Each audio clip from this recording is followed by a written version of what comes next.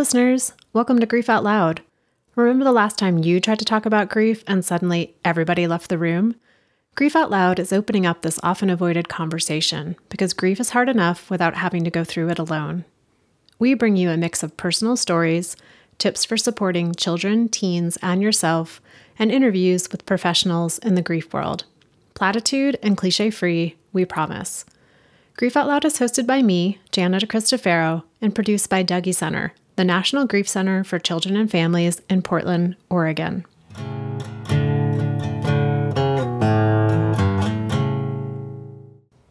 Hey listeners, before we get into it, I wanted to acknowledge that this is our 250th episode.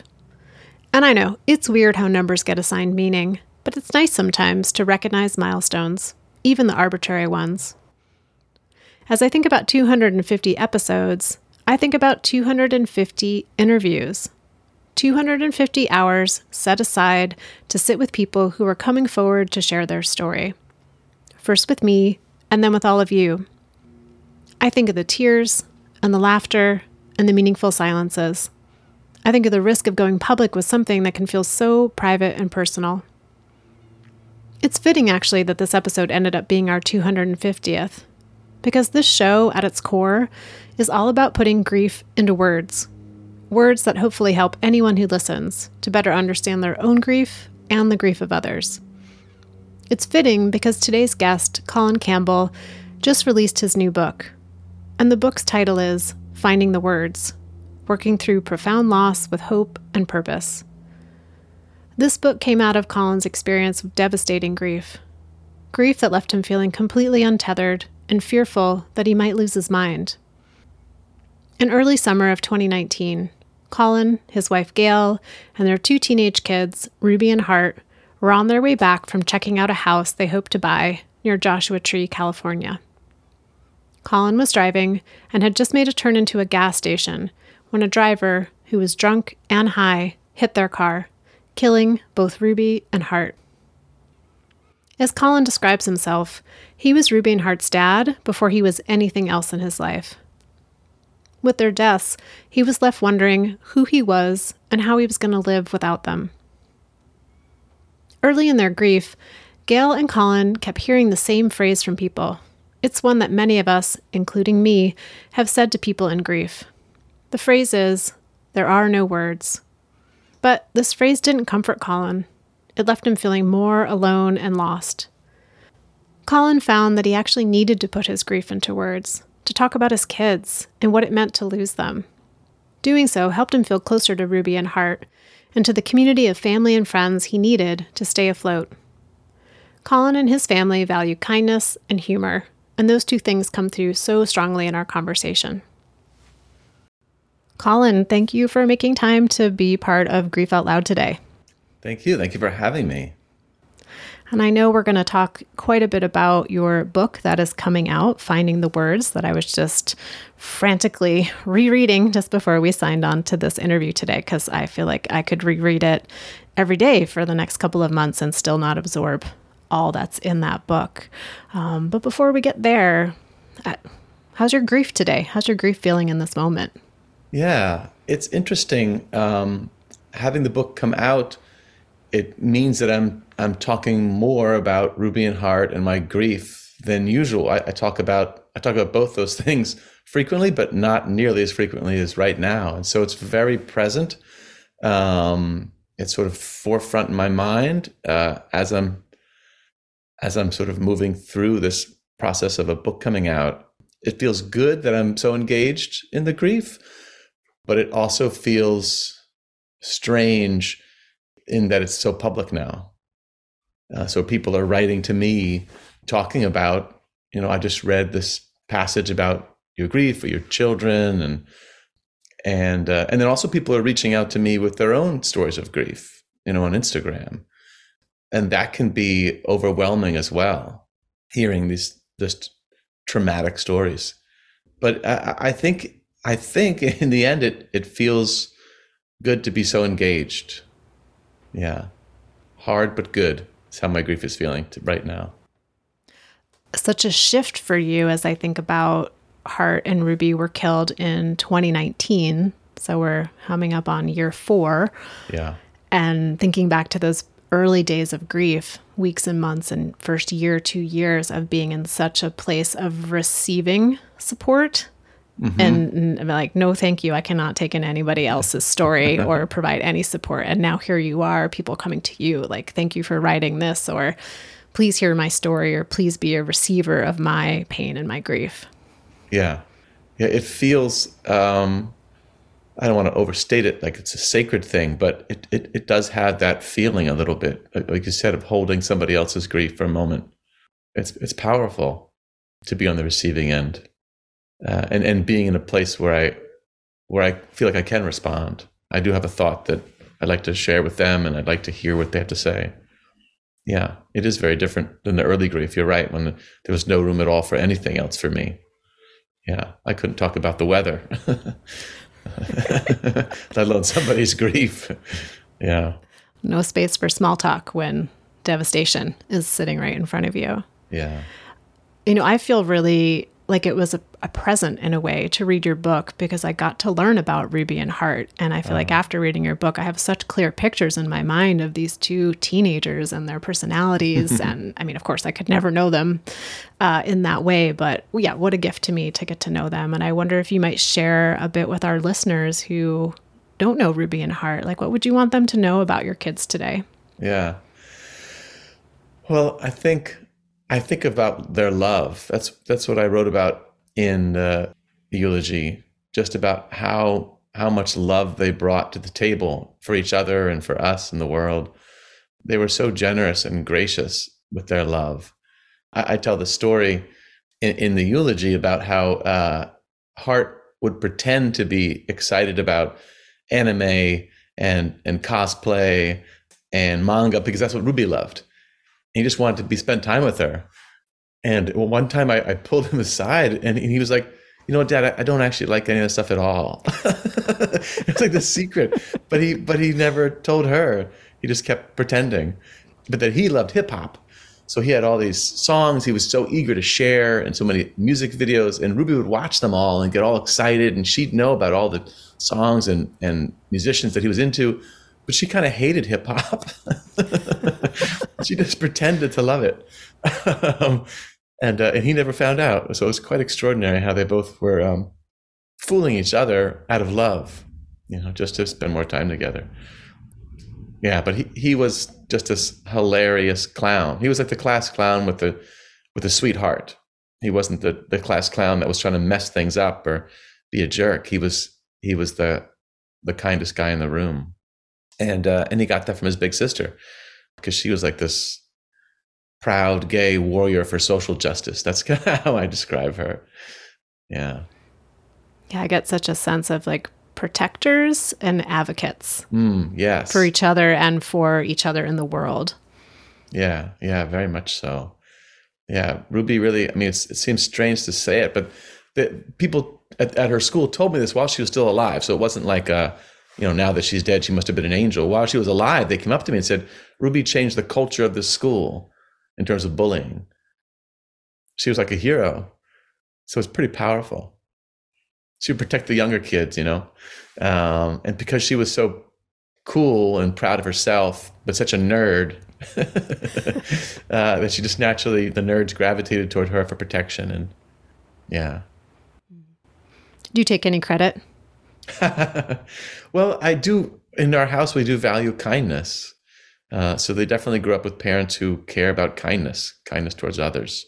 And we took them at a very early age, to march for social justice and gay rights. And so I guess we had that culture, but their kindness was all their own. Yeah. Well, thank you for sharing a little bit more with me. I feel like I just learned another new thing about Ruby and Hart. And it seemed like so much of your process after Ruby and Hart were killed was about talking about them and sharing with them and engaging with your community and your family and your friends about them to continue to tell their story. And, the title of your book says, finding the words, and which I know is in reaction to your favorite phrase in grief, which is, there are no words, and all the other ones that come with that, like, I can't imagine, or, there's 100 of them.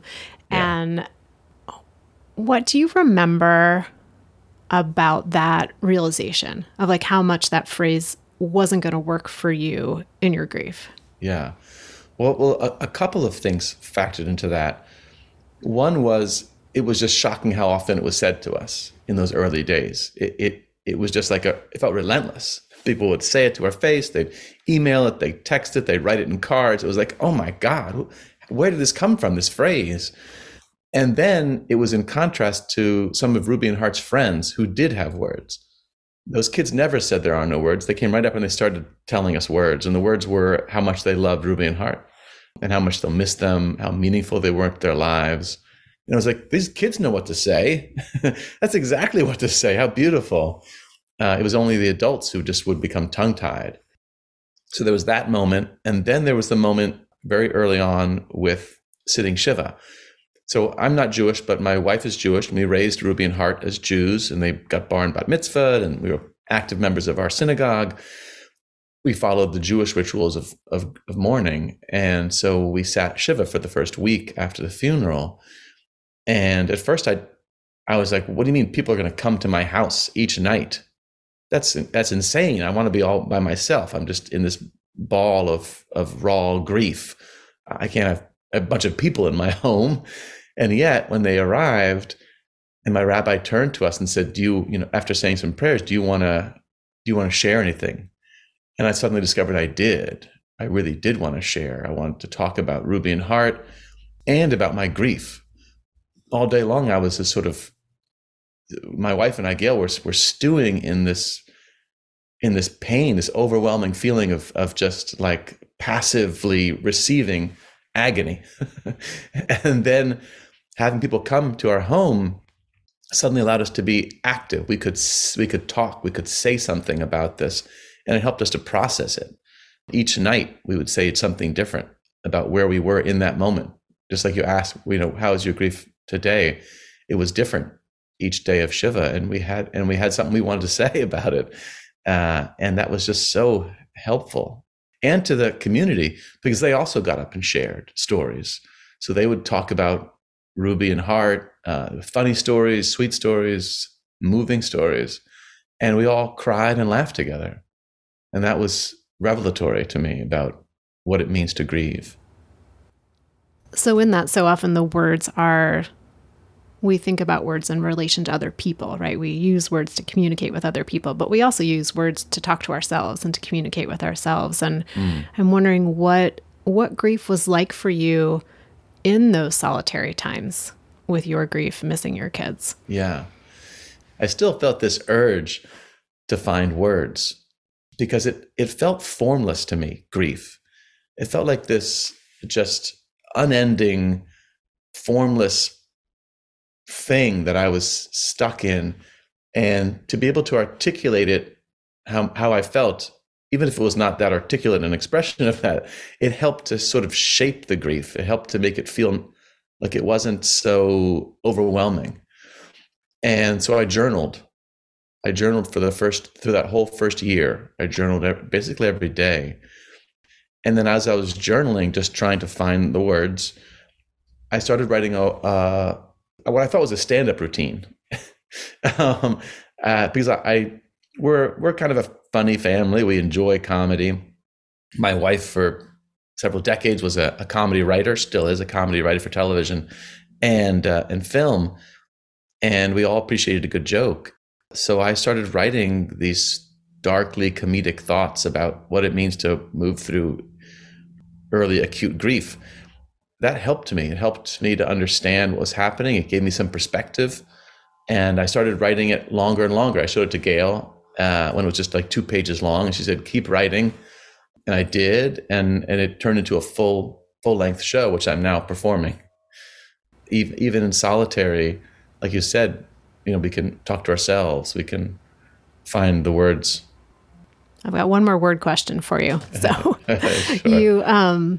You recently published an essay in The Atlantic as kind of a excerpts of your book. And I really love the part in there where you talk about the different grief spiels that you and Gail came up with at different points in your grief and how they needed to change over time. And I thought, oh my gosh, what a practice for people, right? Because so often people don't know, how do I go back to work? How do I tell my friends and family what I need?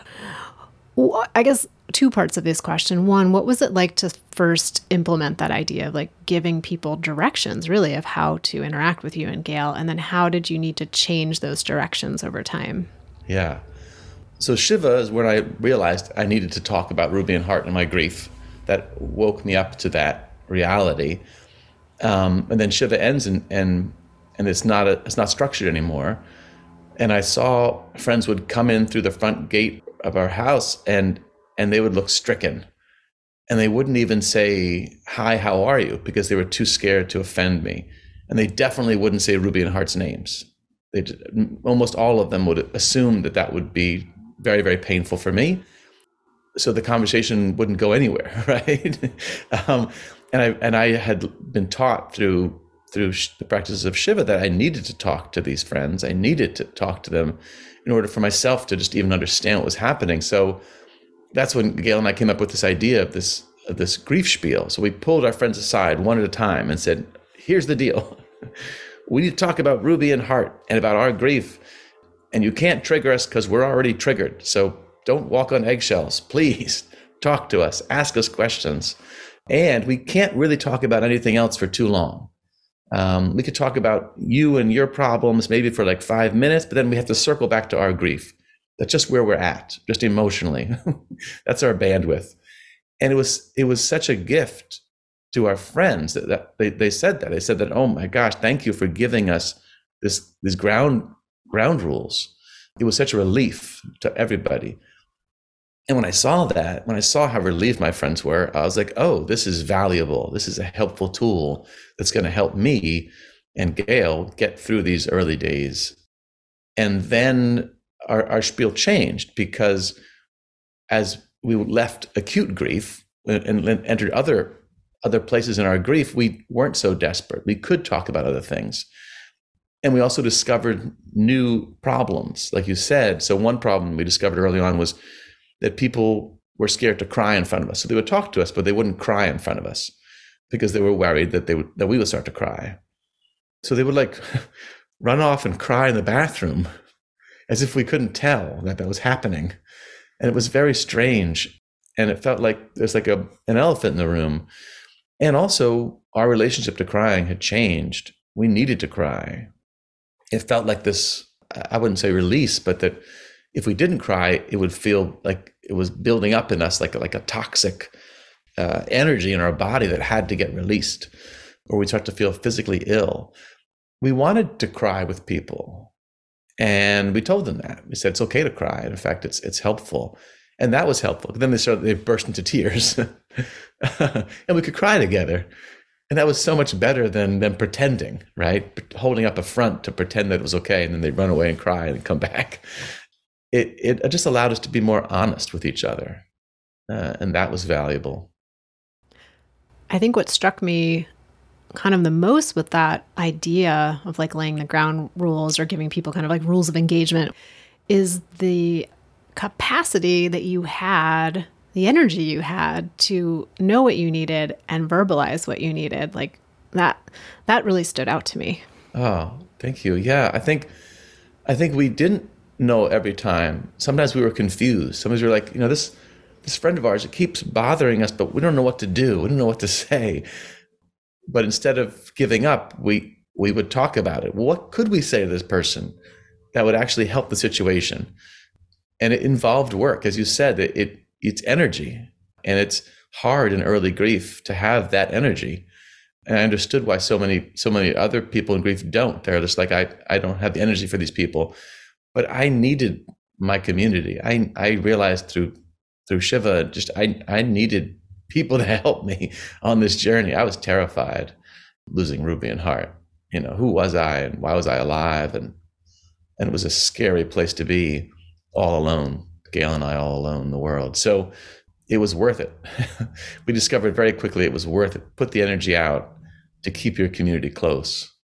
even if it's socially awkward. And it was sometimes, sending those emails to people like, we had a beautiful Zoom together, but nobody asked me about Ruby and Hart, and I can't do that again if that's how it's going to go. Someone's got to mention my children who are dead. It's because it's this catastrophic loss that you're all feeling. It's an elephant in the room, and I can't be here if we're not going to talk a little bit about Ruby and Hart. And they're like, oh my gosh, of course, I was just too scared. These two words didn't come to me as I was reading that part of your book and then also in the essay, but it makes me think of what you were saying earlier about Ruby and Hart, of like kindness and advocacy. That you and Gail brought kindness and advocacy to your grief and to your community in your grief. And what a way for, I don't want to speak for you, but like for Ruby and Hart to be part of supporting you in grieving them. Yeah. I'm very much inspired by Ruby and Hart's kindness. In the book, I quote a sort of sermon that Hart gave at his bar mitzvah, and it was all in honor of Ruby. It was to support her and her journey through struggling with mental health issues. She had OCD, and that was a journey for her to be open about it and to get help. And Hart saw that journey and saw how empowering it was when she did get help finally. And he wrote this beautiful sermon in honor of her, and I'm inspired by that kindness. Yeah, I think about them often when I'm feeling extra despair or guilt or shame, or all the rough feelings that come with grief. It's not just sadness, right? A lot of other really hard feelings come, and I think about them, and I think how they love me and would want me to let go of some of those rougher feelings and remember the joy. So yeah, I'm inspired by their kindness. Could we talk a little bit about guilt? In your particular experience, you write about the idea of survivor's guilt, which is you and Gail were in the car, you were driving the car, and also like surviving in the world. Like your kids no longer get to grow and change, and you do. So yeah, share a little bit about, well, it's like, how do you share a little bit about guilt? But whatever you might want to talk about with that. Yeah, absolutely. I mean, some people are surprised. They're like, oh, a drunk driver hit you, so she's at fault, so you're good. It's like, well, no, that's not how guilt works. We all our brains work overtime to find some way in which we could have done something differently to keep our children or our loved ones alive. I share in the book, I was stunned at this moment where my sister, she lives in New Jersey, we're in Los Angeles, and I could hear this anguish in her voice over the phone. She said, why didn't I call you to tell you not to go on that car trip? And I was like, the idea that she thought of that and felt anguish over it. She didn't even know we were going on this short trip. And she's across the country. So it made no sense. Her feelings of guilt made zero sense. But I think we all work overtime to figure out how we might have done something differently to keep them alive. And then we feel bad about why we didn't do that. And something that my therapist said, which really, I think, helped me, is that part of that mental gymnastics is our way of trying to feel like we're more in control. That in a way, the idea that we're not in control in this world and that things happen to us and that we can't stop them is more terrifying than to think that we are in control and we just made a mistake and we could have fixed it. And also that we're living in a way in denial, that as long as I'm thinking about all the things I could have done differently that would have kept them alive, I'm living in the past where they're still alive. I'm kind of sucked into this denial, and it's nice to be there because in the past they're alive, but I'm not in the past, I'm in the present. And Ruby and Hart were killed. And so to dwell in that guilty feeling universe where, what if, it's a form of denial. It's not living here in the present. Yeah, that I really appreciated that. I've thought a lot about how our minds will do anything we can to figure out what's one thing I could have done to make this different, because this is so painful. I don't want to feel this pain ever again.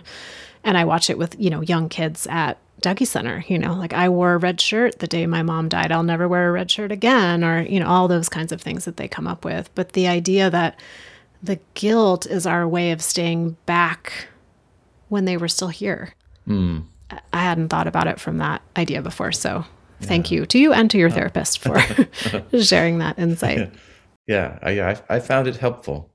I want to live in the real world. I don't want to live in a fantasy, no matter how sweet that fantasy is. So every time I have let's say a new experience, there's guilt involved because here I'm doing something that they never got to do. I'm continuing to live life and having these experiences that they will never have. And that can come with a lot of guilt. And I think it can really lead to more suffering for people in grief because they're not allowing themselves to feel joy alongside their grief. That's how I feel often. So it's a struggle for me. I want to be able to feel joy. And so the feelings of guilt come with them. And how do I just sort of live with both of those? How do I move forward and be okay? Like here I'm having a wonderful time and I'm missing Ruby and Hart. And so the idea of holding joy and pain in the same hand seems like a part of my journey. That comes through so clearly in your book. I know you articulate it multiple times of this idea of joy living and existing with grief and that happiness existing with pain, not that they cancel each other out in any way. And I think that is a heavy lift for people as they are entering this world of grief of like, doesn't one cancel the other out? How can I live in having these things coexisting? So I appreciate that that's a through line coming in your book.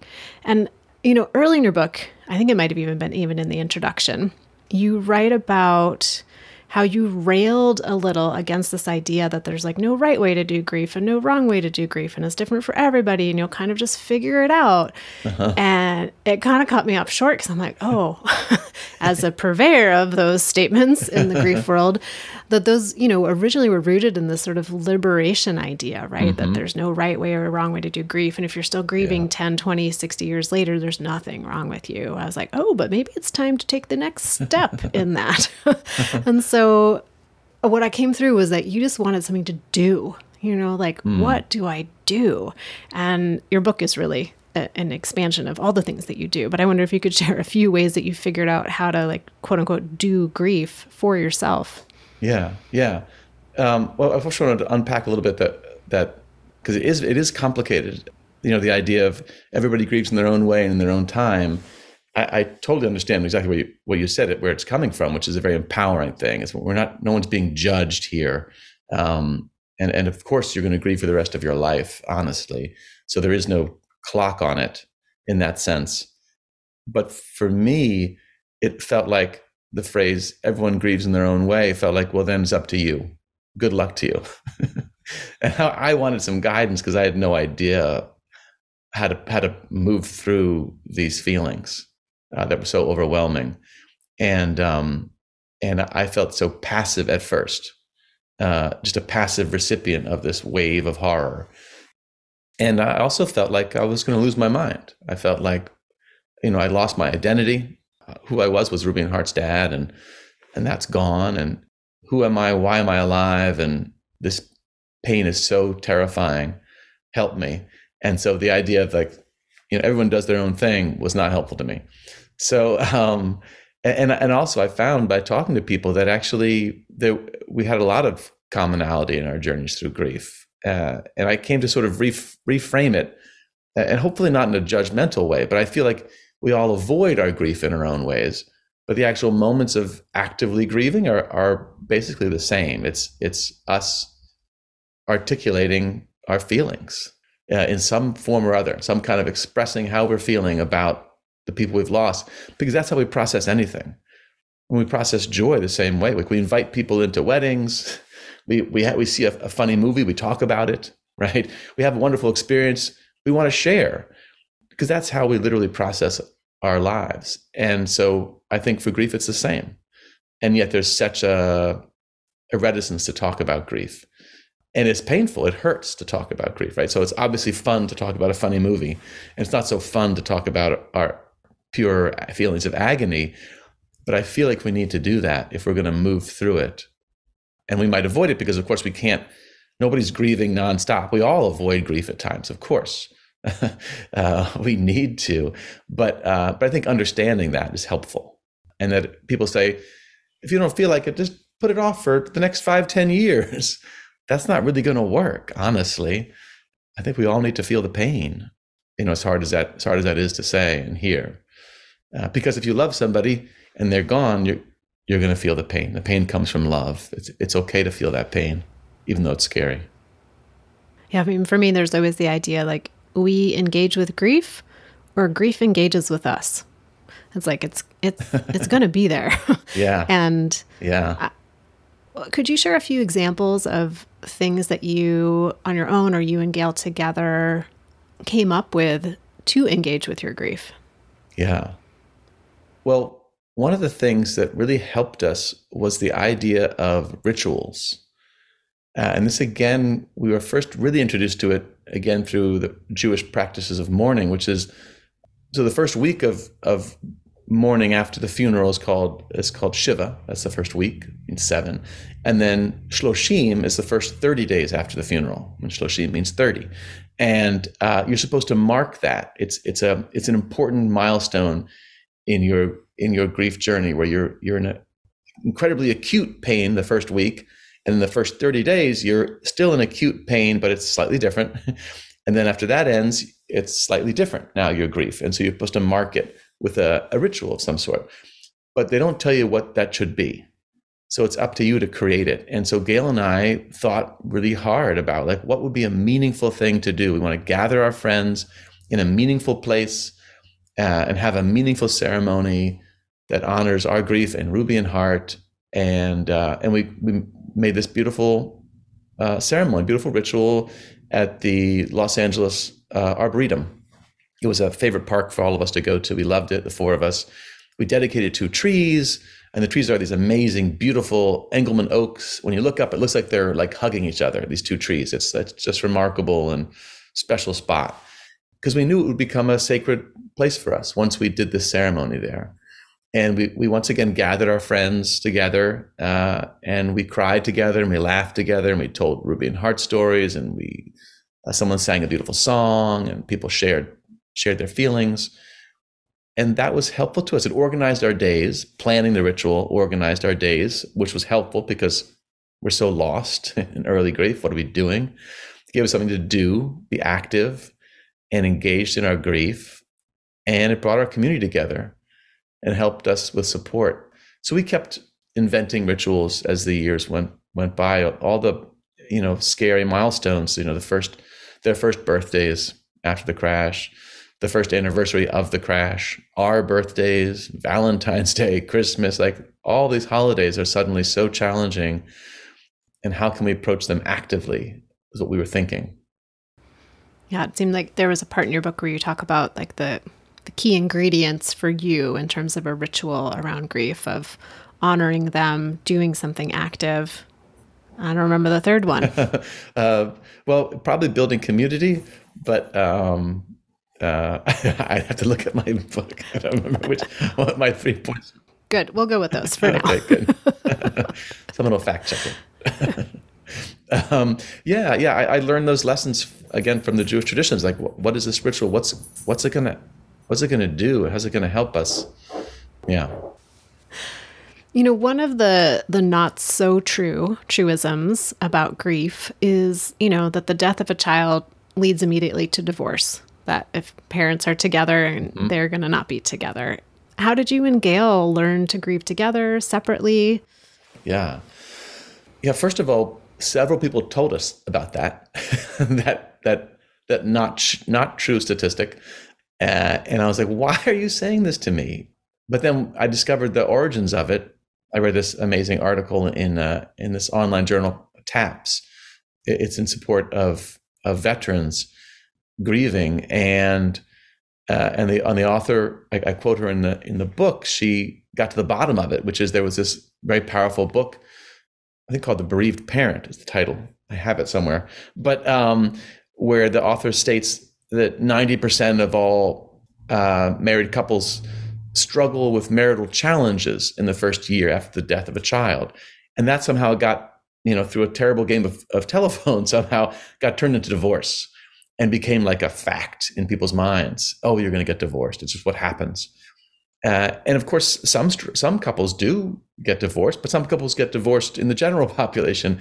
And in fact, the rate of divorce is actually lower than the general population, because now there have been many studies, thanks to Compassionate Friends, that have shown that. A lot of times, the death of a child brings the parents closer. They are the only people in this world that share this terrible, terrible loss in this very specific way. Gail and I certainly clung to each other in the aftermath of Ruby and Hart being killed. And sometimes we would be in different places in our grief, and that was also helpful. If one of us was particularly despondent one day and the other one wasn't, that was helpful. And sometimes we were amazingly in sync. We were thinking about the same, like literally the same thought was coming to our mind, whatever it was. A specific memory or a specific relationship to the struggle of grief or whatever it was. We were remarkably similar at times, not always. We're both theater kids, so and writers, so I think words came to us maybe more easily than others. I don't know, but we talked a lot about our grief, and that helped. For a lot of people, there's no one particular person or circumstance. Well, sometimes there's a circumstance, but often there's not one particular person to hold responsible for the death of someone in our lives. And in your case, that's not true. There is a person whose name you know and whose face you know, who got drunk, got high, got in the car, hit your car, and killed your kids. And I just wonder, what has it been like to have an actual, subject for that responsibility? Yeah. It's complicated, of course. I mean, one thing is that, I would imagine that my anger would just be focused on her, but it's not. It just spills over everywhere. It doesn't feel like, I don't walk around thinking like, oh, it's all her. And I'm more just angry at the universe for this happening to me. I think that's pretty common for people who've lost someone, especially suddenly, traumatically. It's like the universe took away our children. And I have all this anger that I have to manage and figure out how to give it a healthy outlet, and also not let my anger turn me bitter. I struggle with that. I definitely have found ways that I think help me. And one of them is kindness, actually, discovering that even if I'm really feeling in an ugly place, if I start to just act nice, I start to feel nice. It's like a self-fulfilling prophecy. It's like, I'll just pretend to be nice for a little while, just do nice things even though I don't want to. And sure enough, it actually helps me. I feel better now. I feel nice. Now I want to do nice things. It's real. It's genuine now. I'm not faking it. And that was really helpful. But I don't think about her too often. Actually, in this moment, I've forgotten her name, which is interesting. I'm sure if I thought about it, it would probably come back to me what her name is. But I kind of like that I'm not thinking about her, because that brings me to the crash and the death. And I'd rather be thinking about Ruby and Hart in life and how wonderful they were, and how their spirits continue to inspire people and inspire me. Yeah, I try not to think too much about that person. On the other hand, I know that's a place of privilege, because I know many people whose children were killed by somebody who was drunk or high, and that person went to trial and got, a year and 6 months behind bars, if even. And those friends of mine have to think about the reality. That person's now they're out of jail, and that injustice, they have to deal with that. I don't think it's a great feeling. I have the luxury of not thinking about her, because I know right now she's behind bars. She's in jail, awaiting sentencing, and the trial hasn't happened, and I get to sort of not think about her. But of course, if a trial happens, I'll have to think about it a lot more. There's so many more layers to that experience. Yeah, it's so complicated. There's a part of me that wants a trial, because then I wrote a victim impact statement that I think is very powerful and honest, and I feel like I have this need to But then I also think I don't want to be cross-examined by their attorney and be in a court and relive all that darkness. So yeah, it's complicated. Yeah, that it's risky, right, to step into a sphere where you have some control over the narrative, right, because you get to share your victim impact statement, but then other people get to try to create different narratives that you are on the receiving end of. Yeah. Colin, a bit back, you mentioned something I wanted to ask a little bit more about. You said, like, in those early days after Ruby and Hart were killed, you were like, well, who am I? I'm not a dad anymore. And I wonder, how do you relate to that role now? Because that is something I hear so often from people. Am I still a sister? Am I still a parent? Yeah. Like, how are you still, obviously you are still Ruby and Hart's dad, but how do you continue to embody that role? Yeah. Being a parent was so central to who I was. I really honestly was Ruby and Hart's dad before anything else, even before a husband or a son or brother. And to have that central piece of my identity taken away or changed, because now I'm a father of 2 dead children, and that's different, very different. I felt like, and Gail felt like, parenthood was still so important to us. And Ruby at one point had said, about a year and a half before she was killed, she said, we should foster adopt. And we're like, what? And she said, yes, we have such a loving family. She was so sweet. We should foster adopt. There are kids out there who need families. And I was like, no, thank you. I've got a family. I'm full to the gills.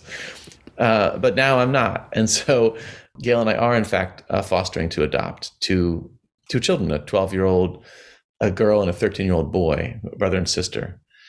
And we're early in the process. They moved in 2.5 months ago. No, almost 3 months ago now. So it's still pretty new. And it is like you said earlier about, the joy doesn't erase the pain. Having other children in our home, in Ruby and Hart's rooms, they're now these other children's rooms. I'm not being cool. I'm just not really allowed to say their names in public because we're still foster parents and the adoption hasn't happened yet. But it's very painful and also very good. So, my new son was talking about Hart as his brother and a trait that they shared. And it was so beautiful. And he loves wearing Hart's jacket. We went out to the snow and he had on Hart's jacket, and I think at first he was a little uncomfortable, and then suddenly it was meaningful to him. Like, it was kind of beautiful, and he loved having that jacket. And it's hard for me to see. There's Hart's jacket, but in a way, I feel like it's honoring Hart and Ruby.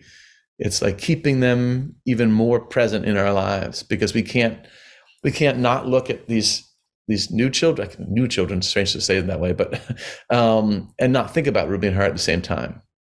I talk about how it stretches our heart. I feel like our hearts are stretched, and it hurts, but it feels good. It feels good. So we're continuing to parent even as we grieve. Yeah.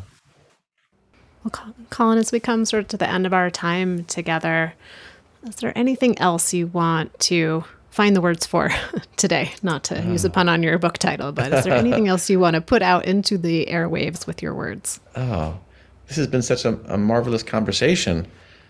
I don't know what else I wanted to talk about. I'm thinking of some great closing thought. Oh, I do want to, I guess I want to talk about the idea of leaning into the pain, which sort of ties into what we were just talking about with the stretching of the heart and how it hurts. Like, I was very terrified of the pain early on. And I feel like my relationship to that pain has changed in a way that I found very helpful, which is thinking about the pain of grief as being something healthy and coming from love. And it hurts so badly, but if we can be okay with it and not be so scared of it, it does help me to lead a more full life. Yeah. Like, go ahead, put on Hart's jacket. And it's like, that's going to hurt me so much. And yet it's so much better than just having it in a dusty drawer somewhere, right? Yeah, leaning into the pain has helped me move forward in life.